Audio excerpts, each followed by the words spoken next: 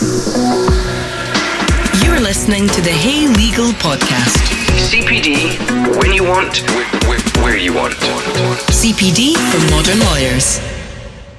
This free Hey Legal podcast is brought to you with the support of Caseload from De Novo Business Intelligence. Hi and welcome back to the Hey Legal Podcast. We have a really interesting show coming up this week as Ali Thompson is in discussion with Paul Seals, the Director at the European Institute of Peace in Brussels. Paul has had a very interesting career thus far. He is a lawyer by profession, but for more than 20 years he has worked in conflict and post-conflict situations around the world, working with victims, governments and international organisations. Throughout the show we find out what made Paul want to study law. Firemen or footballers or novelists or whatever you were thinking you were going to be. That's what I thought I was going to be. So I didn't intend to study law at all. As you probably know, I was going to be a priest. We then find out about Paul's internship at the United Nations. The honest truth is that a guy I'd done the Masters with phoned me up and he said, "We need more people on this team, can you come?" Nowadays, to do that, it's a much more competitive process. We also hear about Paul's 5 years in Guatemala, leading an investigation into the state's genocide of Mayan groups in the 1980s. Time to up sticks and I went off to Guatemala for 5 years, which was the obvious choice when you think about it. And that was a matter of basically helping to mobilise indigenous communities that had been massacred effectively by the Guatemalan army. That's still by far the most interesting thing I've ever done. Subscribers to our CPD sessions will hear the full interview and further discussion on Paul's career and how he implements change and engages with different countries from his headquarters in Brussels. Also, a reflection on his chosen career path to date and his role as serving as a professor at St Andrews University. A lot coming up, so let's begin. So Paul, thanks very much for joining me today. At Hey Legal, we're very interested in careers that have taken interesting paths, and I think I'd like to start by asking you what it was that made you want to study law in the first place.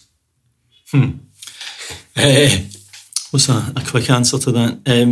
I didn't intend to study law at all. As you probably know, I was going to be a priest. I do know that. So all the time you guys were thinking about being firemen or footballers or novelists or whatever you were thinking you were going to be, that's what I thought I was going to be. So I didn't even think about anything like that until I was about 20 when I decided not to do that. And then I went to Glasgow Uni and I'd done a philosophy degree in Rome, which didn't really prime you for the world in any practical sense, obviously. And then did an MA in Italian and Spanish at Glasgow, and still was thinking, I'm not really sure what happens at the end of this. Mm-hmm. And it was halfway through that. At that time, I think you can still probably do the kind of MA LLB kind of conversion thing or whatever. And that was it. I didn't have any great vision, which isn't a very inspirational start, is it? No, I was really wondering what the hell I would do because I hadn't thought about it. Because, as I say, for most of my kind of adolescence, I thought I knew what I was going to do. So I had to work it out kind of later on. And I mean, the path I took afterwards probably made some sense in relation to that. But at the time, it was really, in all honesty, saying, I wonder how I'm going to make a living. And you started to make that living then after the diploma in a high street law environment?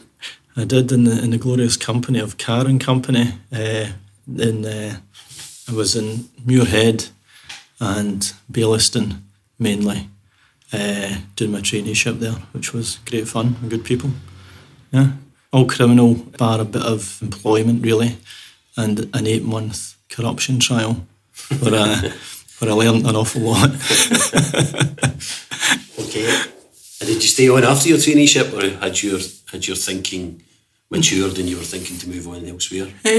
No, I had kind of half decided in the middle of the second year that I would probably not want to stay on longer term. I enjoyed it. Well, to be honest, it was exciting. It was a good laugh as well, and the company was always very good. But the cases, even at an early stage, were interesting, and I'd been lucky to do some small cases that I found interesting. But I had decided halfway through that I fancied to go and do a master's down in London. So I went down to UCL in London and did a master's in public international law, which was partly human rights, partly international economic law and immigration and refugee law. Right, was that 1 year course? 1 year down there, yeah, 12 months, full year. Right. So what happens after that? After that, again, you're looking for jobs. Usual story. There was a couple of options. I did a small thing at the UN, basically an internship for a few months. It was, again, a bit of an eye-opener, not always necessarily in a good sense. It's like everything else when you see the kind of sausage-making process. It's not as what you necessarily thought of it from the outside, but it was very interesting. I was doing some stuff on Kosovo and former Yugoslavia at the time, just for a few months. But then I got a job working back here in Edinburgh at the Scottish Refugee Council, and I became the legal director of that relatively quickly, which was brilliant. I really enjoyed that. I did that for about 2.5 years, and that was just full on doing asylum appeals for people that had been refused, and it was very good. We had at the risk of being immodest, we held the best record of successful appeals for those 2 years but the bottom line was we were fully concentrated in that. We could spend like 12 hours with one client, whereas most kind of private solicitors would be spending much less.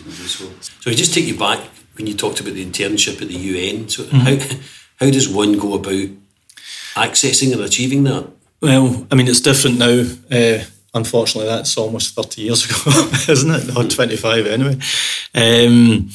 At that time, I mean, the honest truth to that story is that a guy I'd done the Masters with had gone over, and he'd been much more assiduous and knowledgeable about this. He was a friend from Canada.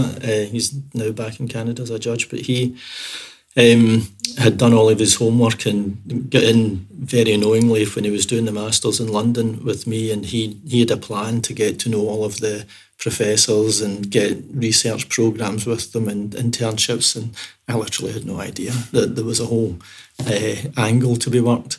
And so, to be frank, I kind of benefited from his knowledge on that, and he had ended up out there, and he phoned me up and he said, "We need more people in this team, can you come?"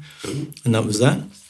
And that was actually very good. It was, but nowadays to do that, it's a much more rigorous and kind of official process. I mean, there's still a lot of kind of, they've tried to make it less of a I don't know if that was a back-scratching exercise that I benefited from. In a sense it was, although he wasn't exactly a player in that sense. But I think nowadays there's more discipline and rigour. People have to apply for those things. It's a very competitive process now.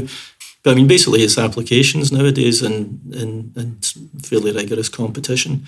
So you were at the Scottish Refugee Council and then decided that it was time again for a fresh challenge? Time to up sticks, and I went off to Guatemala for 5 years, which was the obvious choice when you think about it.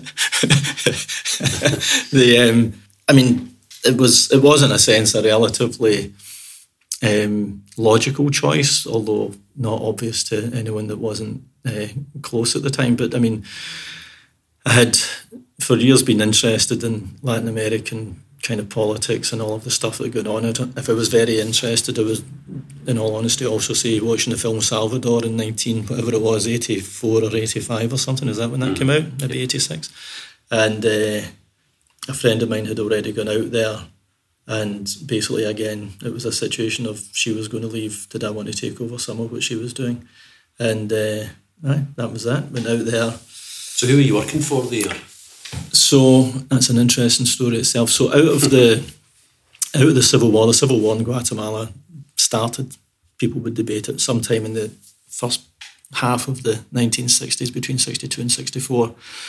And through that, obviously, various guerrilla movements developed and everything else. And then as the peace process came to a conclusion, some of those movements began to develop their own kind of civil society or legal practices and things like that. So one of them was a thing called Centre for Legal Action and Human Rights. So that was exactly an attempt to make sure that human rights were vindicated through the courts and all of that, rather than through conflict, etc. And that was who I worked for. So I became the legal director there after a year or so.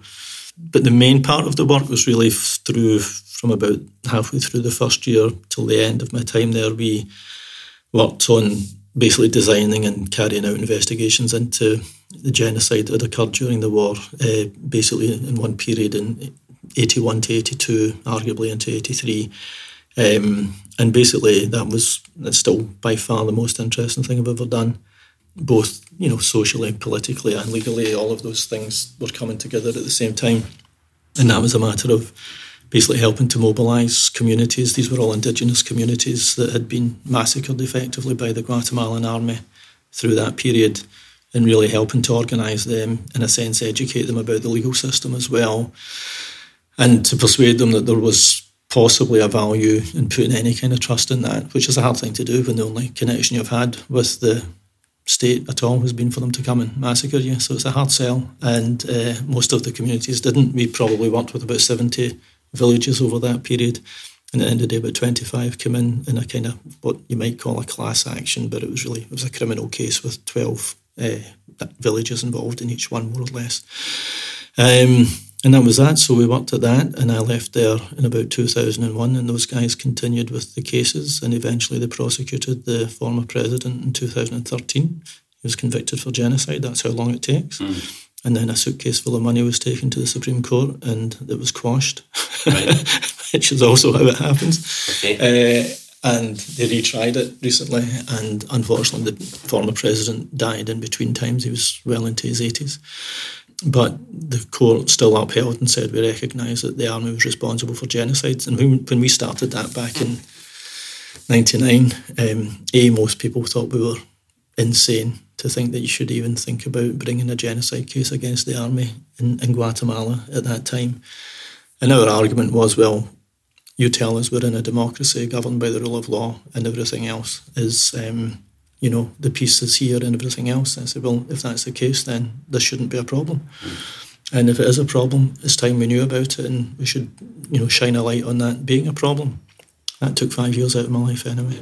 And what was the evidence gathering process for that? How did you go about that?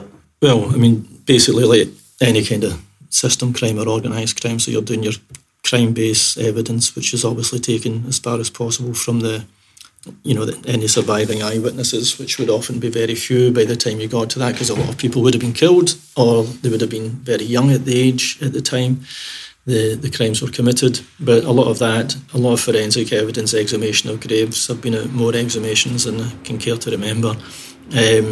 And that obviously is, quite compelling evidence in terms of the way in which executions were carried out, and the kind of way, you would still be able to get, arms behind people's backs with the kind of ropes around their hands and all of that kind of evidence. It was very graphic and telling. And then the kind of injuries on the heads and bullet wounds and all of that, you could tell if they're executed or in crossfire or whatever else. And then basically building up the evidence through basically inside sources in the military that were prepared to give things like, so basically military orders are divided quite often into general and daily orders. And we managed to get a hold of all of the Army's general and daily orders from 78 to 83 through a source, which gave away an awful lot of information about command and control issues. And then as the years went on, more stuff leaked and more stuff came out, and that could be authenticated. So it wasn't that hard. The truth is, in a country like Guatemala, though, you're at a certain point there's a tipping point, because the supposition or the presumption on the part of people that do these things is one of institutional impunity. They just don't think that it's ever going to happen. So they increasingly take less care even at the time of the crimes, they take very little care to protect themselves. It's not like, a sophisticated mafia organisation that's built to obscure evidence all the time. Yeah. So once the politics moves and the institutional politics moves, you've got a much better chance, and sometimes that's just a matter of time, but also getting your ducks in a row. Right. Yeah. Fascinating. Thank you for listening to this Hey Legal podcast. We hope you enjoyed it. To hear the full CPD qualifying content, please visit heylegal.co.uk to subscribe and join our community. Or you could ask your law firm to contact us for a firm-wide subscription. Learn more, be more with Hey Legal.